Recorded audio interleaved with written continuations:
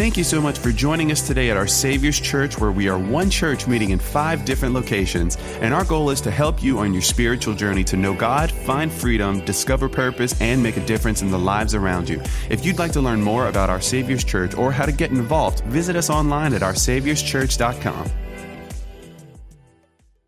As I mentioned earlier, I was a college basketball coach. I've been one for 10 years. I played a little basketball at Virginia Tech. I used to have a little game back in the day. I got bad knees now, so I don't try to attempt to do that. But one thing that we did when I coached, we did 2 things. We recruited players, and we also scouted the opposing team. When we recruited players, we wanted to bring in young men to where we can build a team of unity. You know how hard that is when you're recruiting not only nationally, but internationally, and you're bringing young men in from different backgrounds. That can be a very tough assignment because we're trying to get these young men to get on the same page, but they're bringing a lot of things with them. It was hard work. Human beings are very complex. Can y'all say that? Come on, me and you, we're complex, right? And trying to bring them in unity was something that was very tough. It didn't matter what school that I coached at. I coached from the East Coast, going back west, coached down south, all of those different things. It was the same concerns. And then 2, as a coach, it was about scouting our opponents. Because at the end of the day, they brought me to those programs because they wanted to win, and I like to win as well. So when scouting those opponents, there were 3 things we looked at whenever we got in the film room and we got with our players. 3 things that caught my attention when I scouted an opponent. Number 1, the tendencies of that team. What were they inclined to fall back on? I wanted to know that because I wanted to have a competitive advantage. Number 2, the weaknesses of that team, because we wanted to exploit those weaknesses. And then number 3, the strengths of that team, because we didn't want the team to play to their strengths. And I believe we have an opponent here in the house of God, and his name is Satan. And what I want you to know is this: Satan has been just scouting Christians for a very long time, for centuries.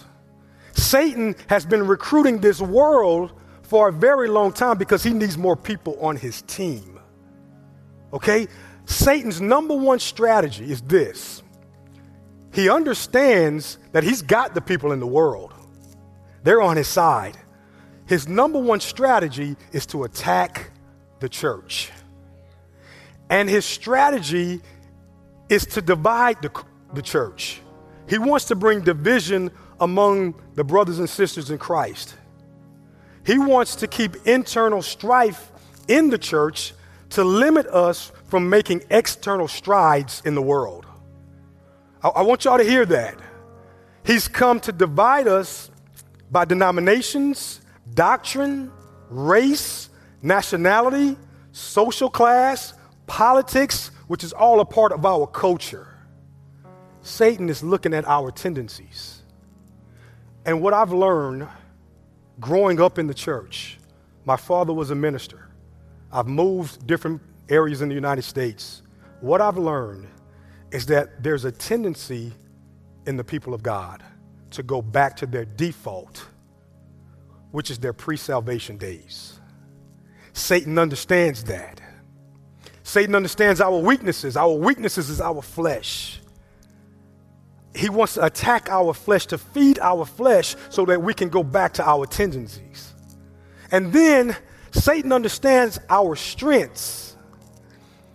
The strength that you and I have, those of you who are in the body of Christ and believe in Jesus Christ as our Lord and Savior, our strength is the Holy Spirit that rests on the inside of us.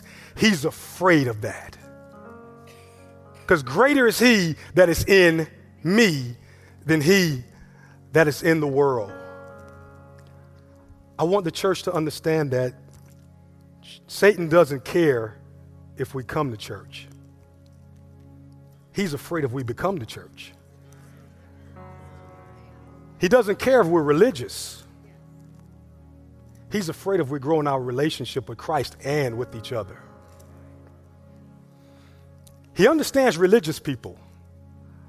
I've learned in my life, going through churches all over, that the church has religious people and the church has people who are filled with his spirit. They don't act the same. Religious people are more concerned with rules than relationships. They put more value on being a good person than being a godly person. There's a difference.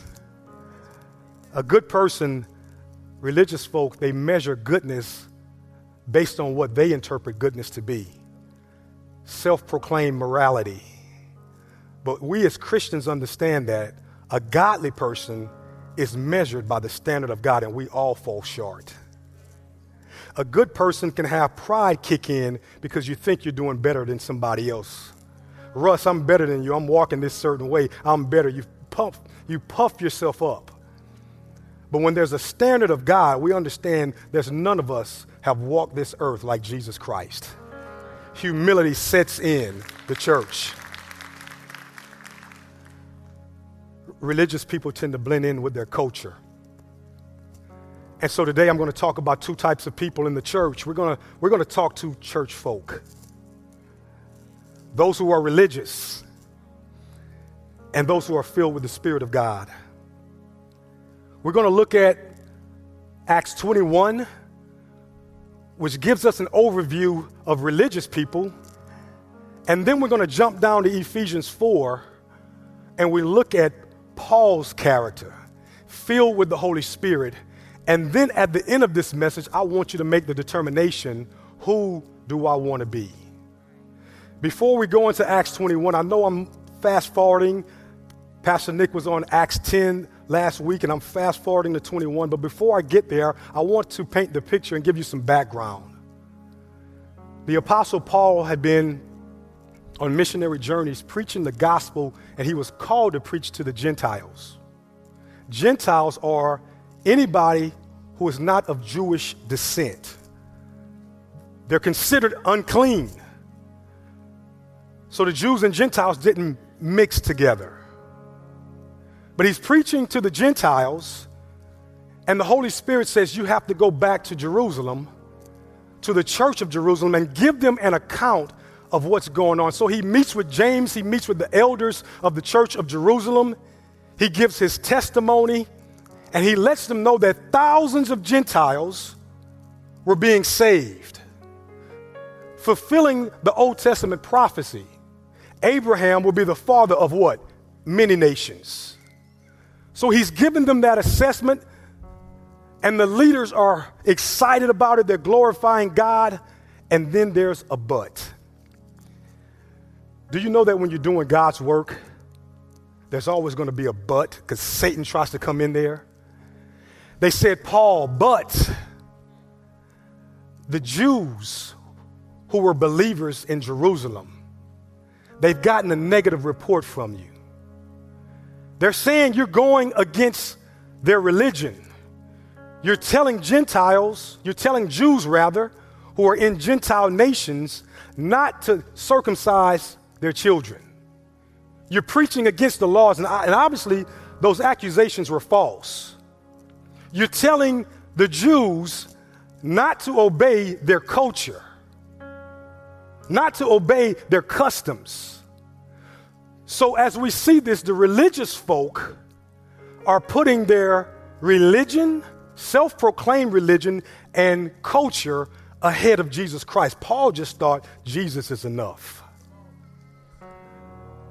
So in here, the church tries to protect Paul and say, Paul, show them that you're willing to observe the law.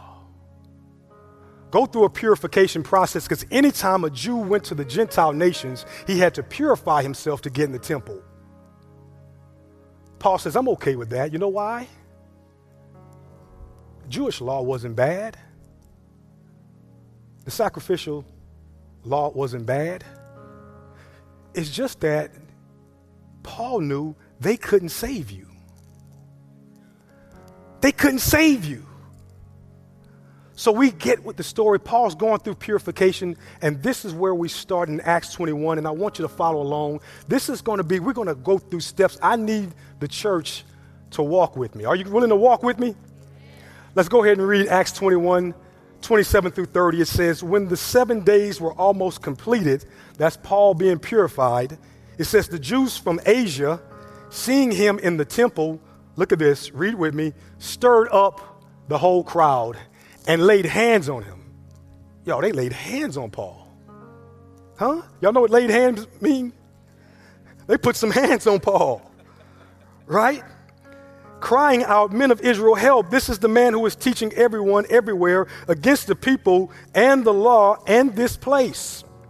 Moreover, he even brought Greeks into the temple and has defiled this holy place. So they accuse him again falsely of bringing Gentiles into the temple. This was significant. You know why?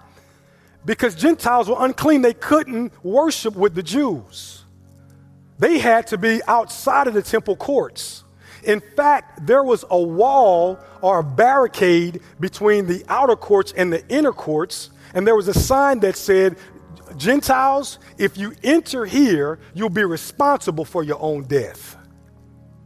They were accusing Paul, religious people, for they had previously seen Trophimus the Ephesian with him in the city, and they supposed or assumed, and you know what happens when you assume, that Paul had brought him into the temple. Then all the city was what? Stirred up. And the people ran together. They seized Paul and dragged him out of the temple, and at once the gates were shut. They tried to kill Paul, but we understand as we keep reading in Acts 21 that Roman soldiers rescued him, but he ended up being in prison. And this is where we move to in Ephesians 4. Paul is in prison, but he's writing to the Gentiles because he's wanted them to keep the faith. Come along with me. Ephesians 4, 1 through 6. I, Paul, therefore, a prisoner for the Lord, urge you to what? Walk in a manner worthy of the calling to which you have been called. That walking had to do with unity in the church. With all humility, gentleness, with patience, bearing with one another in love, eager to maintain the unity of the Spirit in the bond of peace. There is one body and one Spirit, just as you were called to the one hope that belongs to your call, one Lord, come on, one faith, one baptism, one God and Father of all, who is over all, that's his sovereignty, and through all, that's his pervasive power, and in all, the indwelling Spirit. I want you to know, church, that when the church is united, there is power. There is power. And so today's message is USA. Can you repeat after me? USA. USA. United Saints in America. Can we pray? Father, we thank you today. Thank you for your children. Father, I pray that the word of God will resonate in our hearts. God, we pray that it won't be my words, but God, they will hear the Spirit of God speaking to them, softening hearts, so that they can receive this message and not only be hearers of this word, but God, doers of this word. I pray in Jesus' name that, God, we will be transformed today. In Jesus' name we pray. Come on, let's give our God some praise.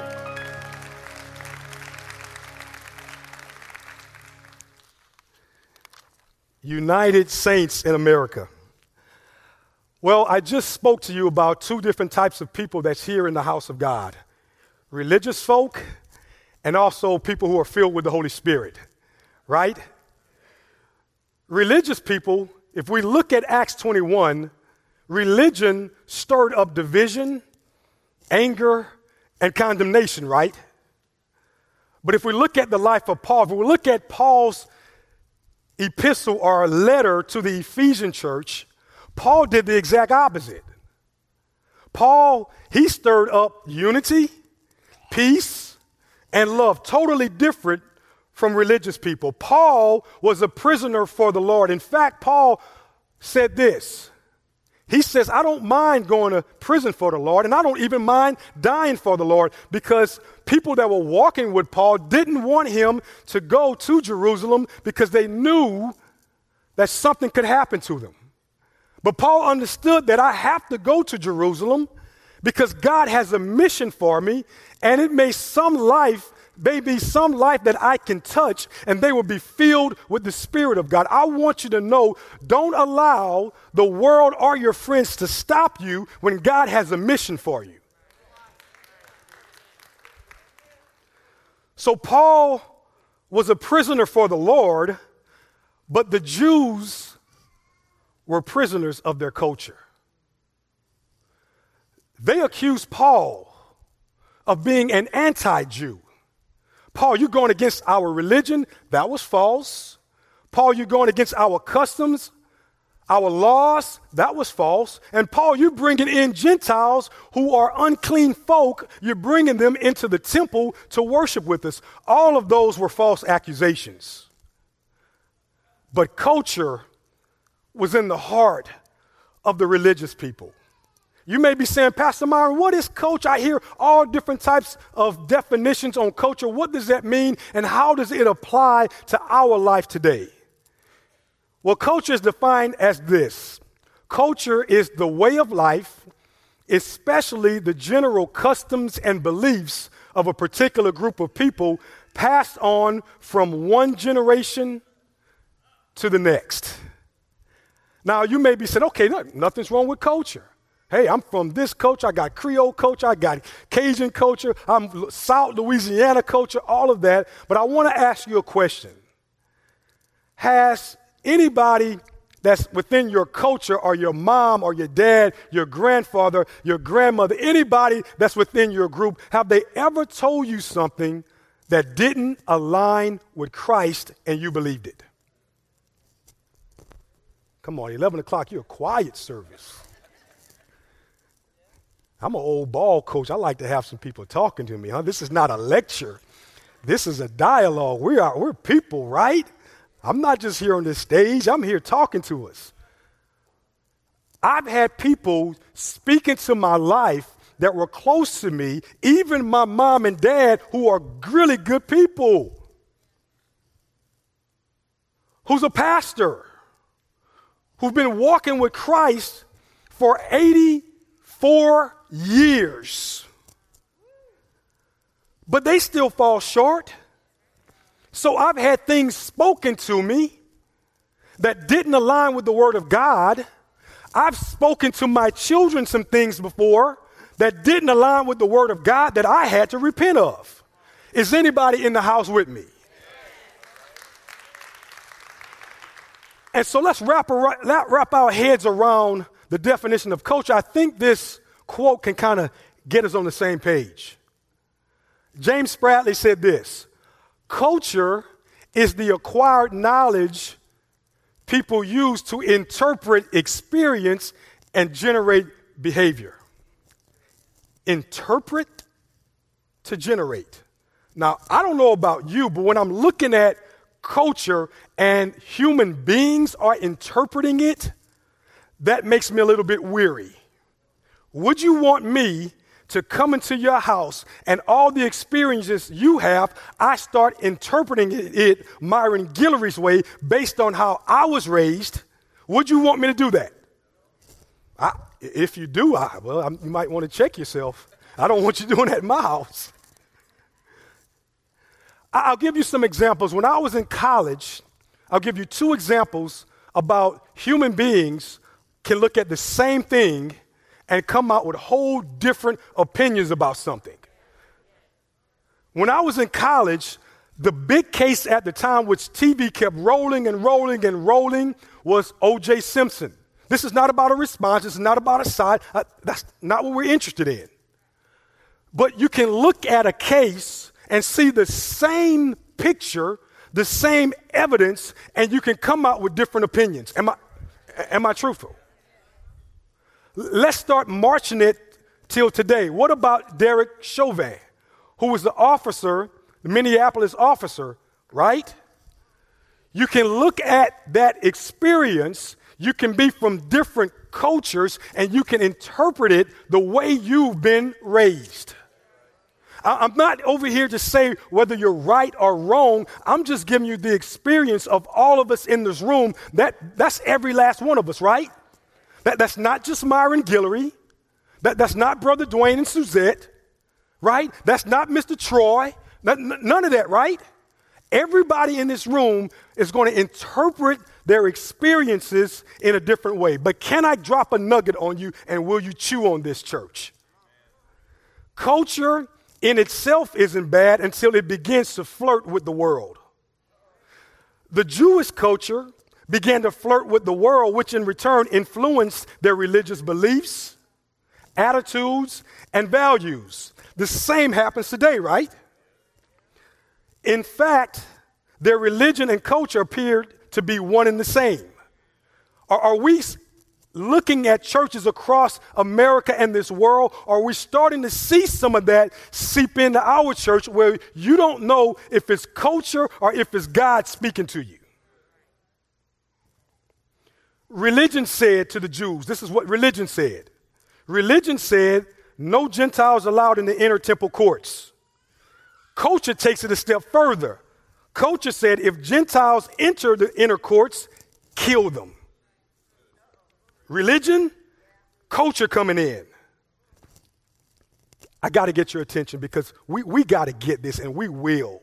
We will get this, Opelousas. When culture is influenced by the world and then poured into religion, religion becomes extreme, deceptive, and harmful. Would you agree with that? Now, listen, I'm not here to manipulate. I'm not here to take you in another direction. We're just here to stand on the Word of God together because we're saints, right? One body, one mind, one spirit. But I want us to go a step further because we've got to stop playing church and we've got to start being the church, right? Why is this harmful? Because culture is influenced by man's interpretation of his reality.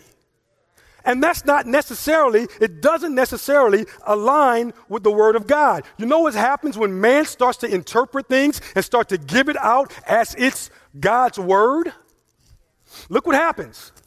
It promotes comparison,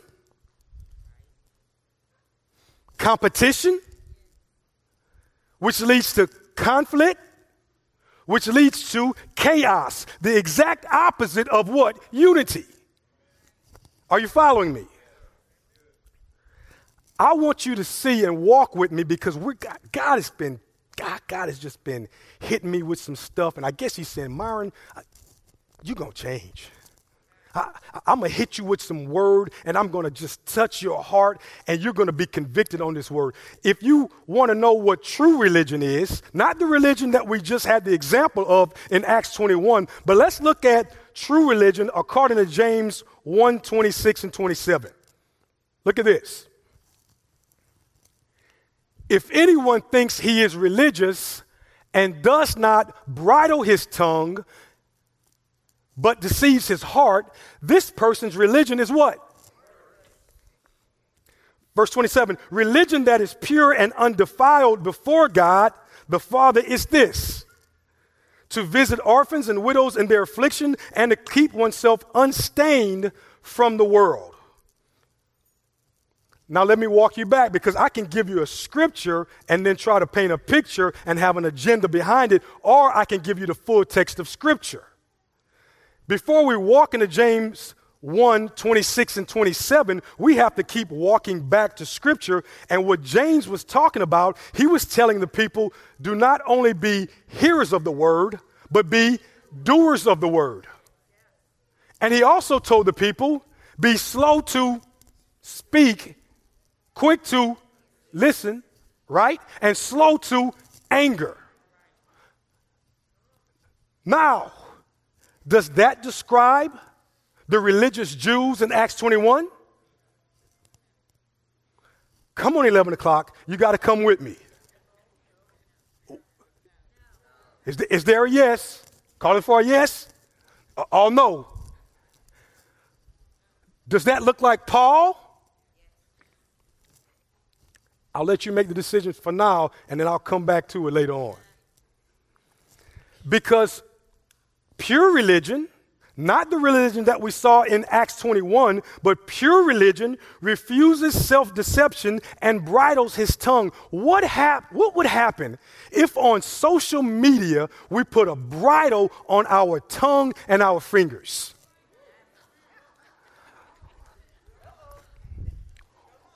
Man, I'm starting to get in y'all back door.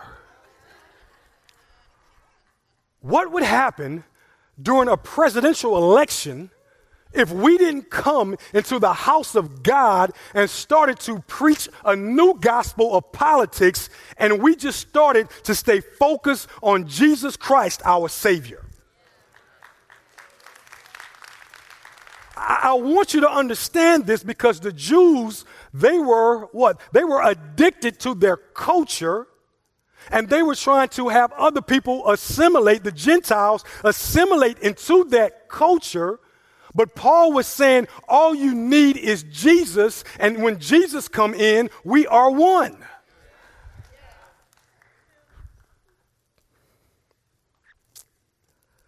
When you bridle your tongue, it means that in pure religion, you're obedient to scriptures.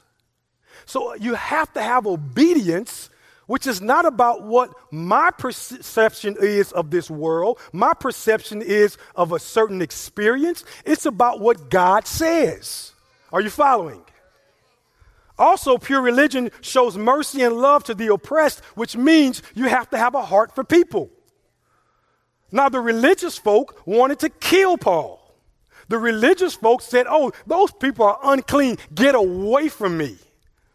But Paul was saying, no, I'm supposed to be a witness of Christ and go out into all the world, because we want people, we want to snatch them out of their situations. They're dying in their sin, and it's up to saints of God to go out there and make disciples of Christ. Are you walking with me? So not only for pure religion, you have to be obedient, you have to have a heart for people, but pure religion refuses the advances of the world. It's about us being holy. Now, I'm speaking to the church. I know that there may be some individuals in here who may still be an unbeliever. We're going to talk to you, but right now, I'm talking to individuals who say that they are called by God to be disciples of Christ, and who profess that Jesus is their Lord and Savior. I'm talking to this group. My question is, are you living a holy life? Or do you blend in with your culture, and we don't know whether you're a Christian or whether you're an unbeliever? And I'm not just saying you, but I'm talking about the body. I'm talking about us. I want y'all to follow me, because I'm not preaching to you. I'm not preaching at you. God and the Holy Spirit, they've been ministering to me. I've got to get this message. If I'm to be a pastor and lead people, I've got to be a follower of Christ. I've got to understand that the Word of God is pure. I've got to understand that the Word of God trumps whatever I believe in. You got to walk with me, church. We must be careful not to build walls of division in the church made up of our individual cultures. Keep on walking. When your culture becomes your religion, God will begin to look like you instead of you looking like God.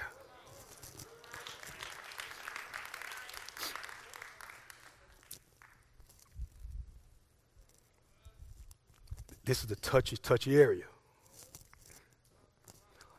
I wrestled with this message. I didn't want to preach it. I'm like, God, it's my first time, God, preaching the Opelousas campus. Can I get a little something else?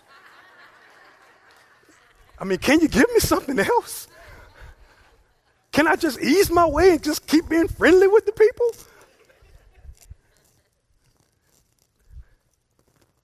God becomes black.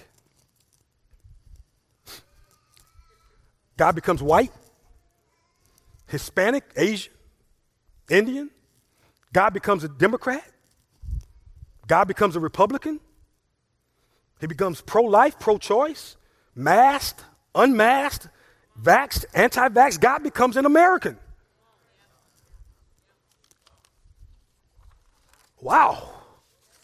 My question to the church is, if we're bringing all this into the church house, who wants to be a part of a church with multiple personalities? Because this group is telling me, this is God. No, Myron, this is God. So can you imagine a new believer coming into the church, walking in and gets with different cliques in the church, and all of a sudden their mind is spun around to where they say, man, I'm getting out of here. Why would I be a part of this if God is so everything and he's telling me to be like this and telling me to be like that? Can you see where confusion can come in the house of God? Can I be open and honest with you? I prayed about this. God, why do I have to tell the people this? God, there's certain things I like to keep in my house. I'm also guilty of being influenced by my culture. I'm guilty. I'm not the only one now. Y'all can look at me. I know I'm on the stage. But you better start looking at yourself right here. I grew up in the metroplex of Mamou, Louisiana.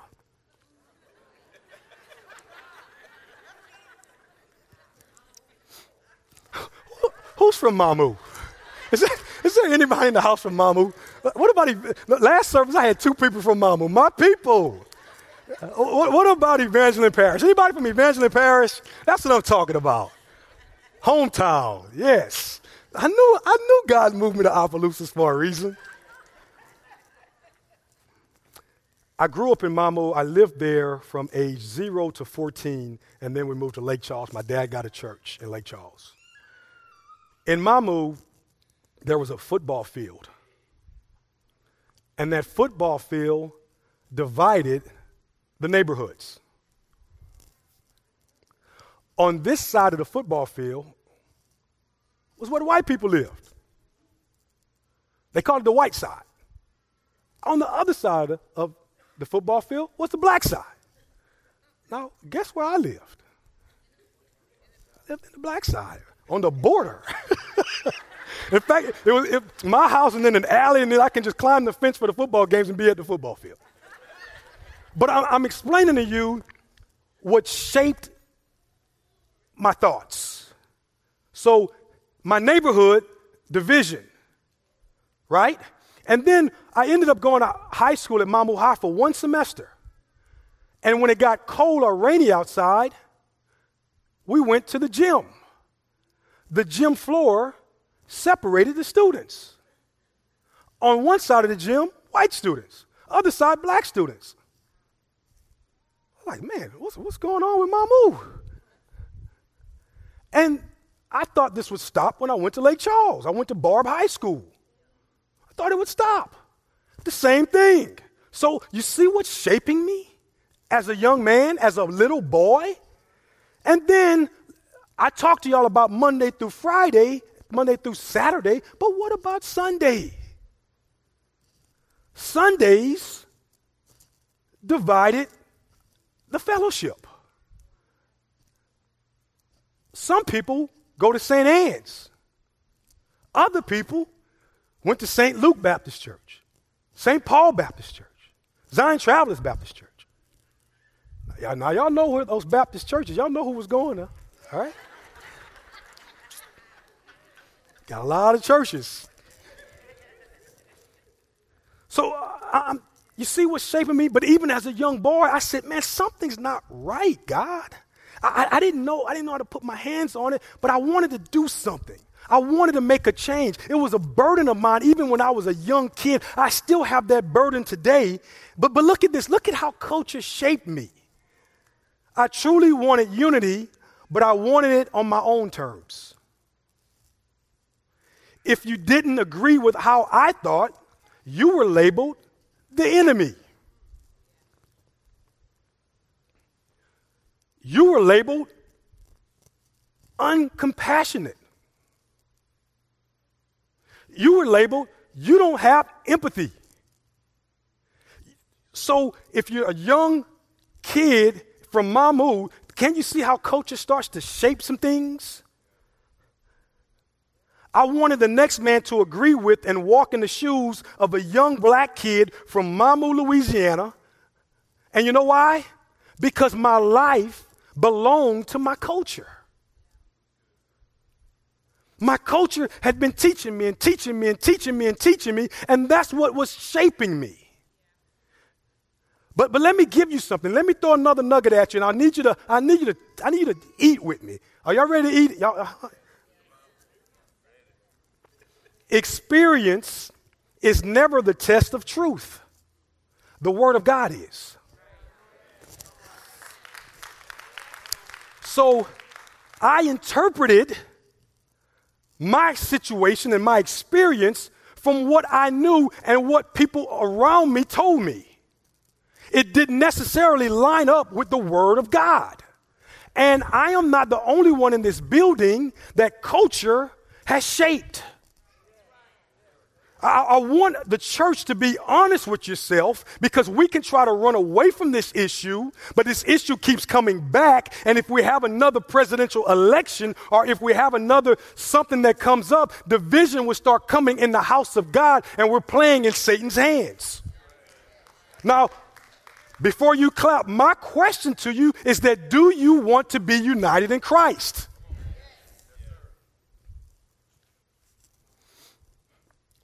Paul didn't allow his culture to influence him to abandon his faith. While the Jews while they still considered Gentile believers unclean, Paul considered them family. Just look around. Look around. Don't look at me. Look around. Look around. Look around. We have some strong Christians in the house. But if we can't live like family, if we're going to live divided and we're the house of God, but then we expect the world to come together. Jesus said, I didn't come to bring peace to the world. I came to bring division. Mother and son would go against each other. Father and son would go against each other. But you know why? Because as a Christian, we're going to start following the precepts of Jesus Christ and his ways, and sometimes family member won't. Who are you going to choose? Who is your family? Let's look at Ephesians 1:1, and we're going to come back to it. Paul, an apostle of Christ Jesus, by the will of God. Look at this. He says, to the saints who are in Ephesus and are faithful in Christ Jesus. He's calling Gentiles, believers, who Jews considered unclean. He's calling them saints. So, Pastor, what's a saint? I know I see saints all the time, St. Paul, St. Luke. What really is a saint? Saints are referred to in the Bible as holy people. People who are set apart are sanctified. Saints are specifically marked out as God's people. If you are a believer in Christ, you are in the family of God, don't you know that we are saints? Don't you know that we're saints? It's not the saints that they have to go through certain things and all these different rituals to get a person to become a saint. All God is saying is that you are a saint when you come in my family, when you are born again. We are saints. Now, the next thing, if we are saints, we belong to whom? God? Are you sure? Are you sure? Saints belong to God, right? Now, I want you to question it, because we've got to get this, church. If we don't understand the Word of God and understand God, then our identity would be in so many different things that division will always be in our church. So I can't even go further if we don't believe that saints belong to God. I can drop the mic and go home. Do y'all want me to keep going? Are you sure? Now, this gets touchy.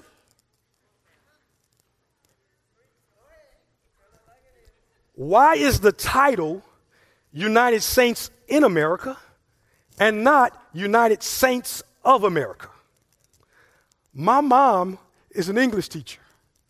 She beat us over the head with grammatical errors if you did this and all the nouns, pronouns, subject, verb, all these different things. And what I found out is that a preposition, that little word, makes a big difference. Before I go further, that little word is going to shape our identity. Are you with me?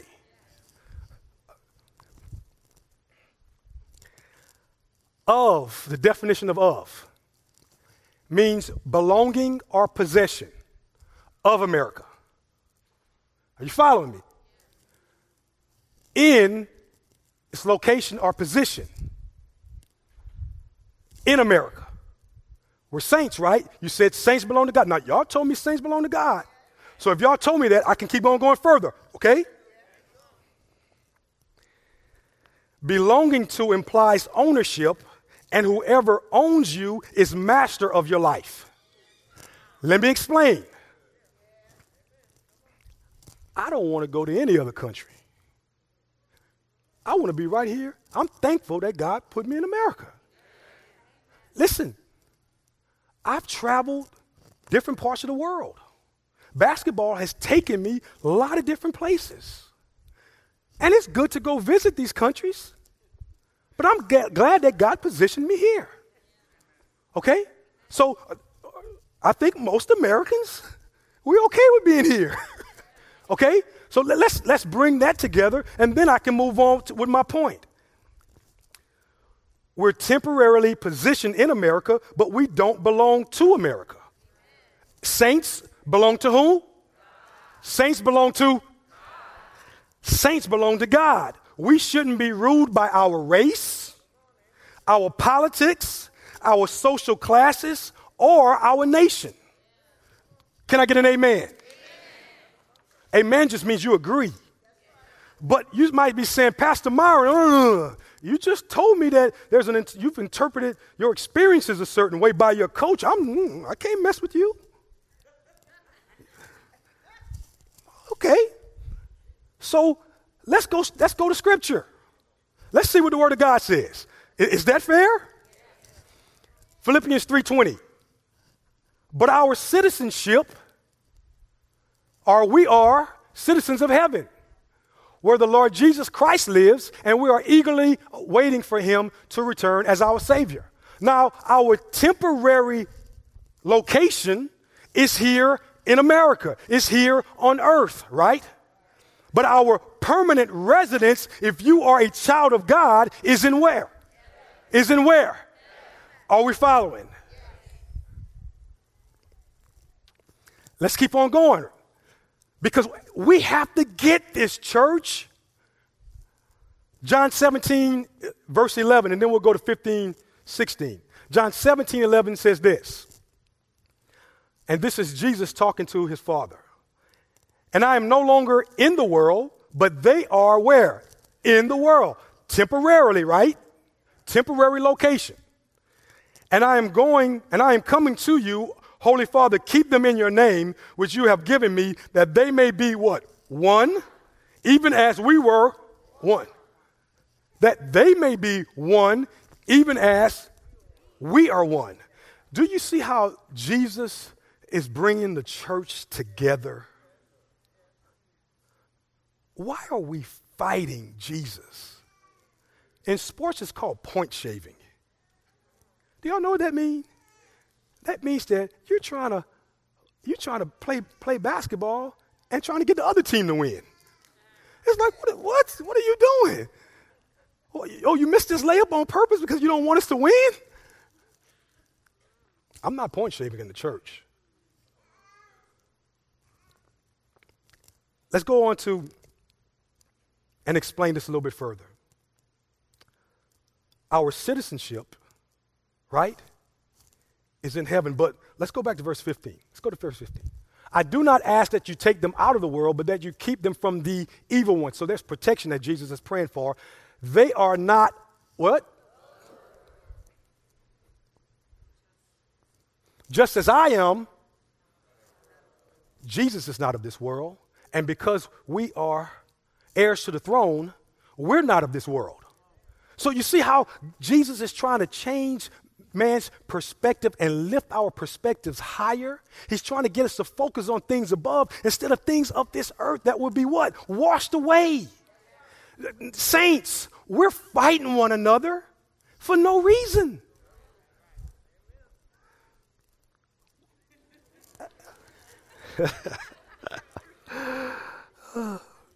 Our citizenship is in heaven and we are children of God.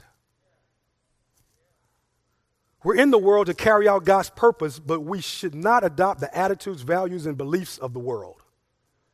If we mistake the world's system and values for the kingdom's system and values, we'll waste time fighting for things that are unimportant to God. Have you fought for things that God walked away from? I fought for things that didn't matter in the kingdom of God. It was just my ego kicking in. I was going to stand firm and I was going to look you in the eye and you're not moving me. I don't care if I was wrong.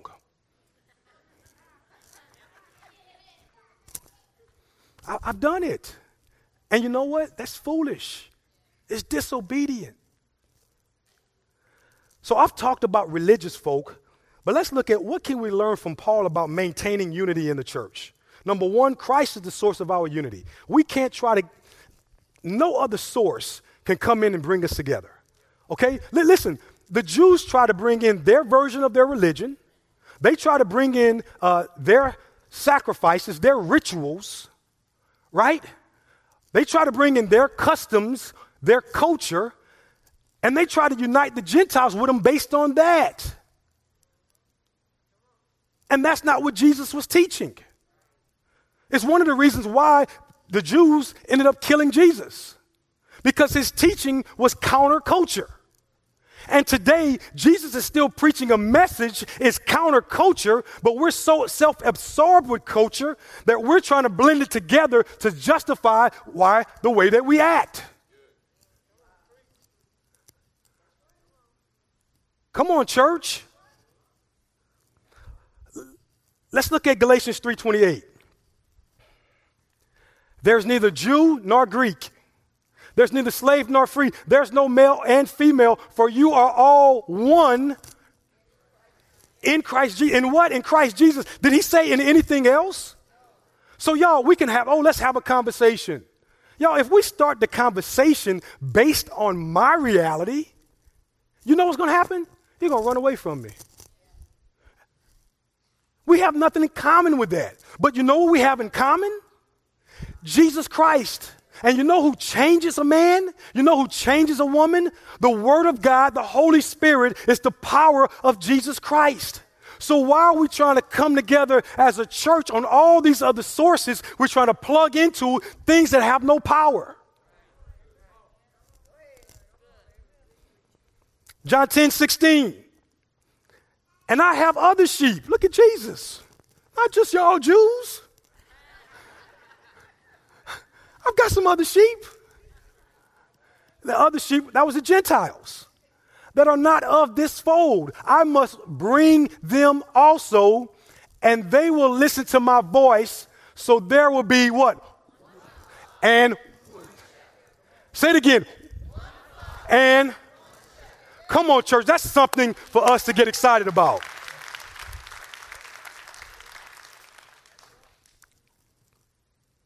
One flock, one community.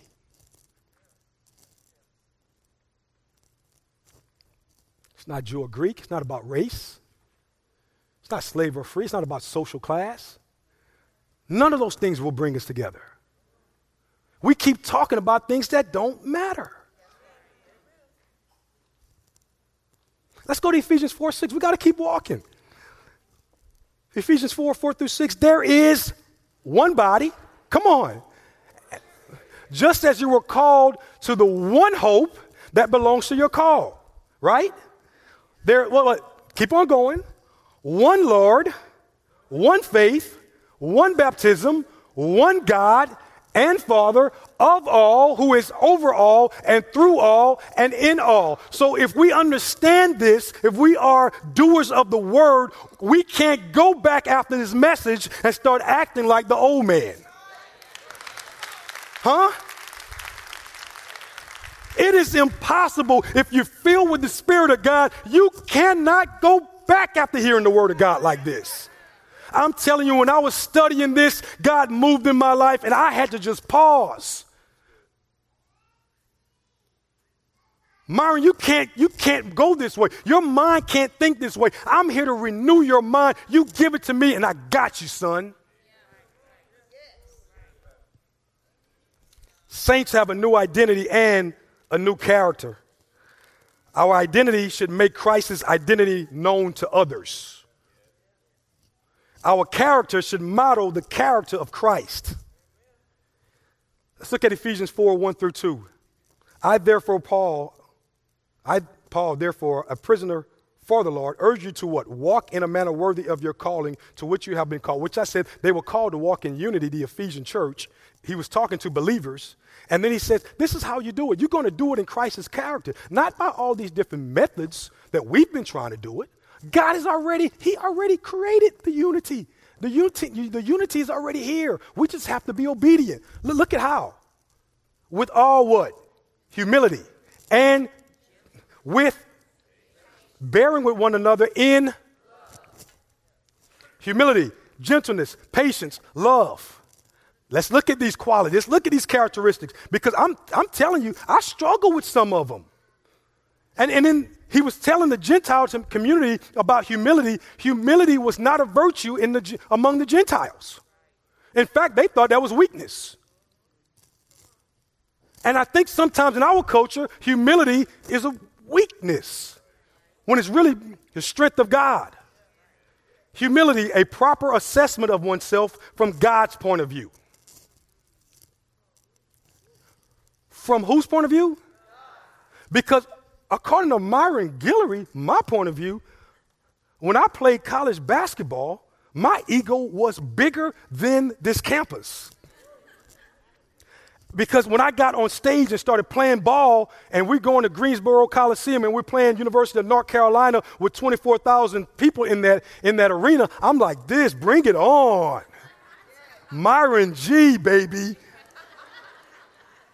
But then God came in and he touched my life and he convicted me and he let me know who I was according to his ways and who he was. And I came back down. I had a true perspective of myself according to how God viewed me. And then you know what I'm doing now at the Opelousas campus? I'm working with staff and I'm clapping for them. It's not about this stage. It's about other people. It's about uplifting others. It's about honoring our brothers and sisters, right? Gentleness. Although you can exert force to get your way, you choose not to. You might be, in terms of position, above somebody else, or more affluent than someone else, and you choose not to crush them. Now, you can, because where your lot is in life, but because of the self-control that God has put in you, you choose not to crush your brother. You choose to be gentle in that. Y'all, that's unity, humility, gentleness, not coming out barking at one another because you don't believe certain things that I believe in, but we're working in here together because what? We're family. Don't families get into arguments? But family come together because we come together because our common ground is Jesus Christ.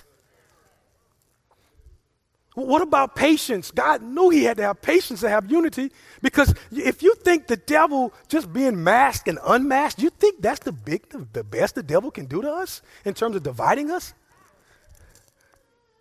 A mask, unmasked, vaxxed, anti-vax, you think that's the best the enemy's going to come with? You're kidding yourself. If we can't handle this, we would definitely not handle what's coming.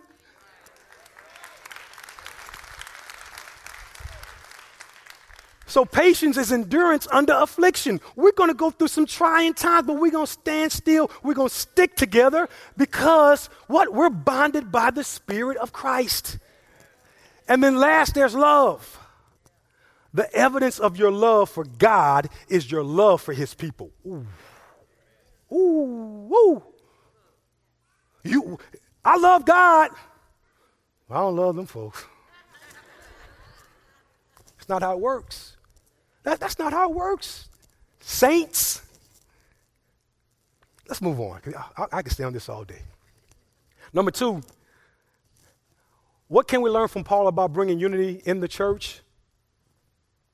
Christ's character invites unity.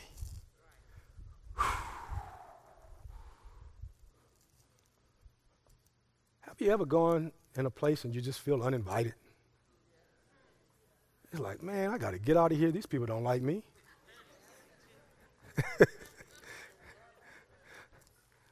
But the one thing about the house of God and saints, we should be the friendliest people on the planet. I'm not saying we don't stand with our convictions. I'm not saying that we condone certain activities that are not righteous by God. I'm not saying that.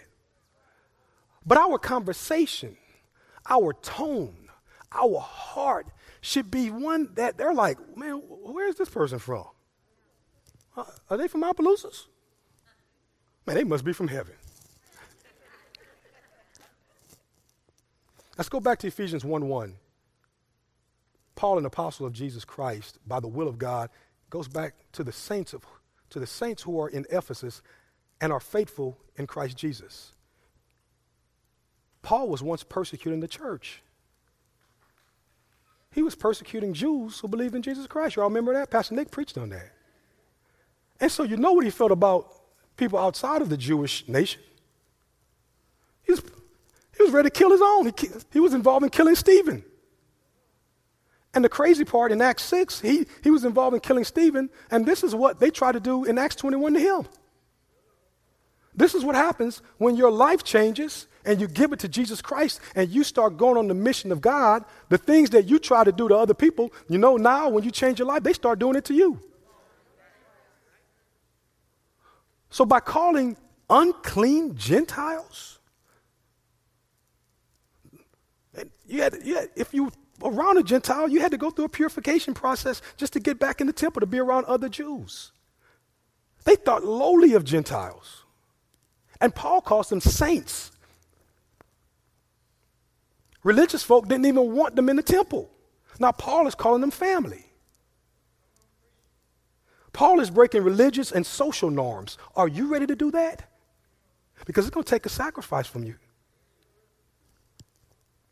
Yesterday's unclean and uncircumcised is now one family with Jewish believers. That's the gospel what Paul was preaching. And this is ironic. Listen to this. It was religious people who built walls of division in the name of God. Unlike culture, Paul calls non-Jewish believers saints, and then he goes even further and does something that could only be done in the Spirit. Look at Ephesians 3:8.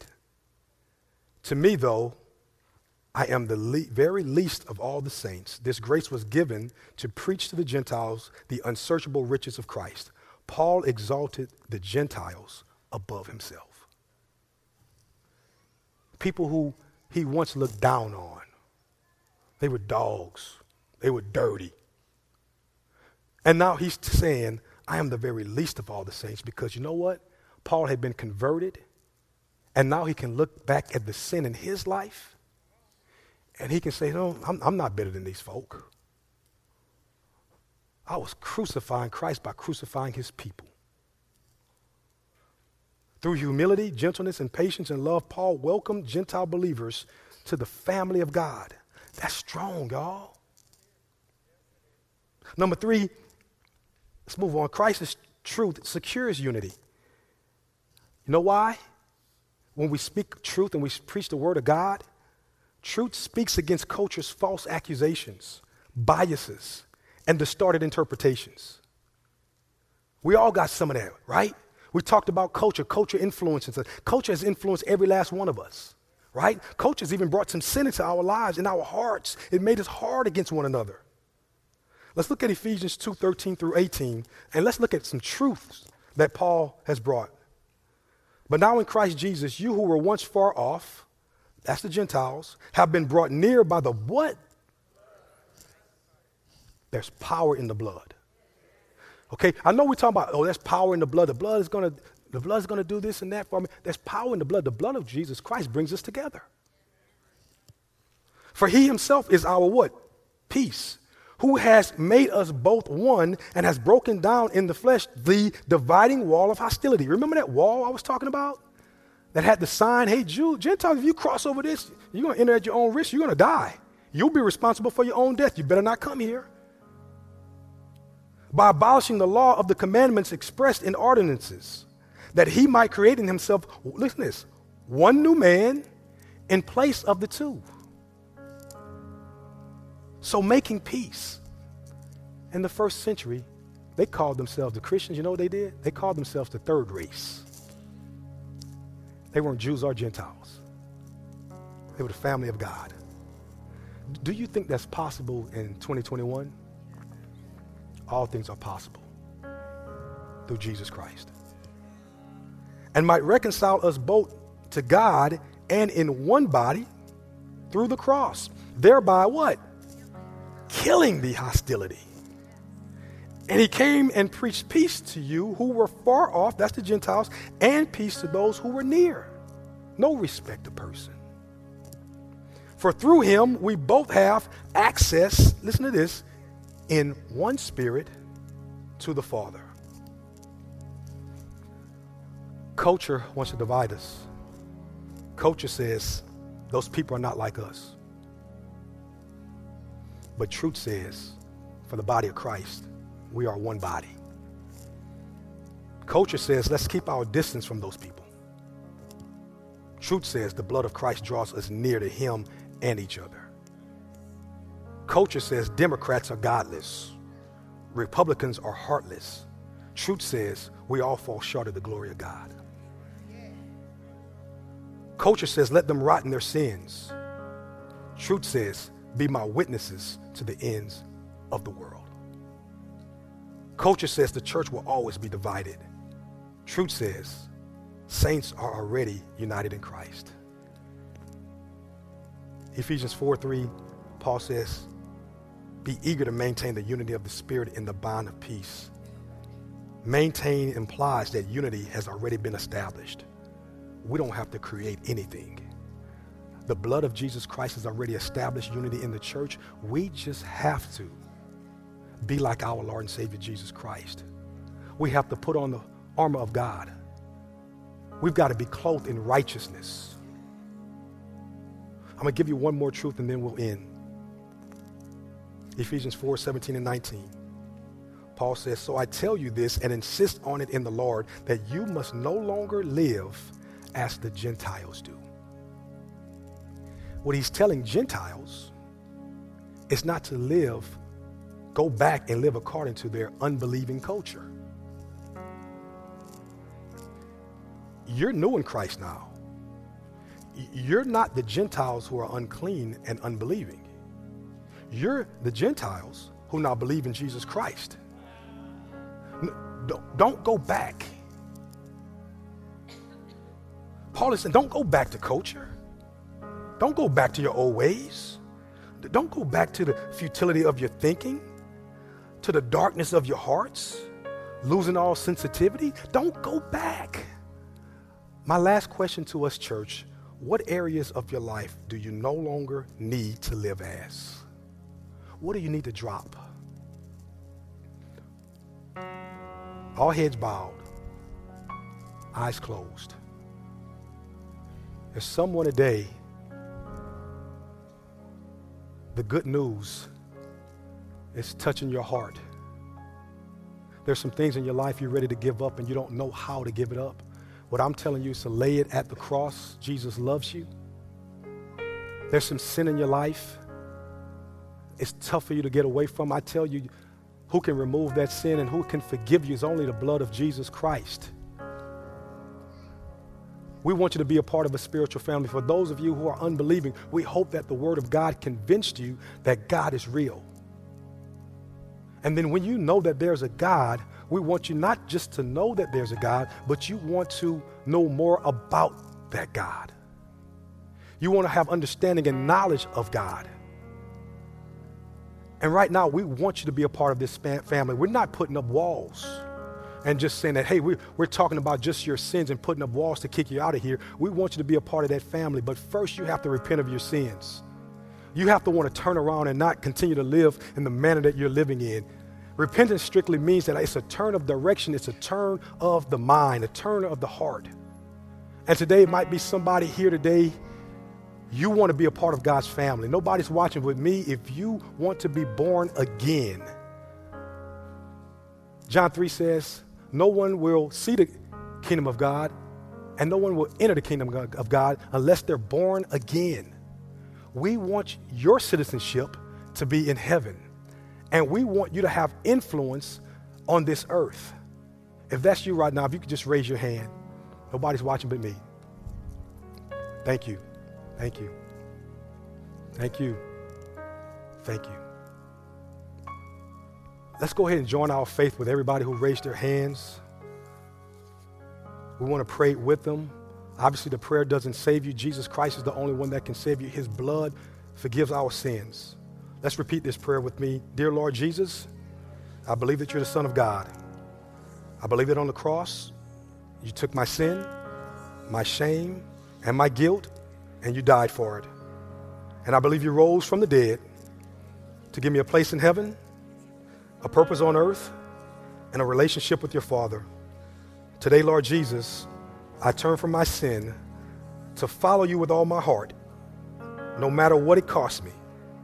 And I declare that God is my Father, Jesus is my Savior, the Holy Spirit is my helper, and heaven is now my home.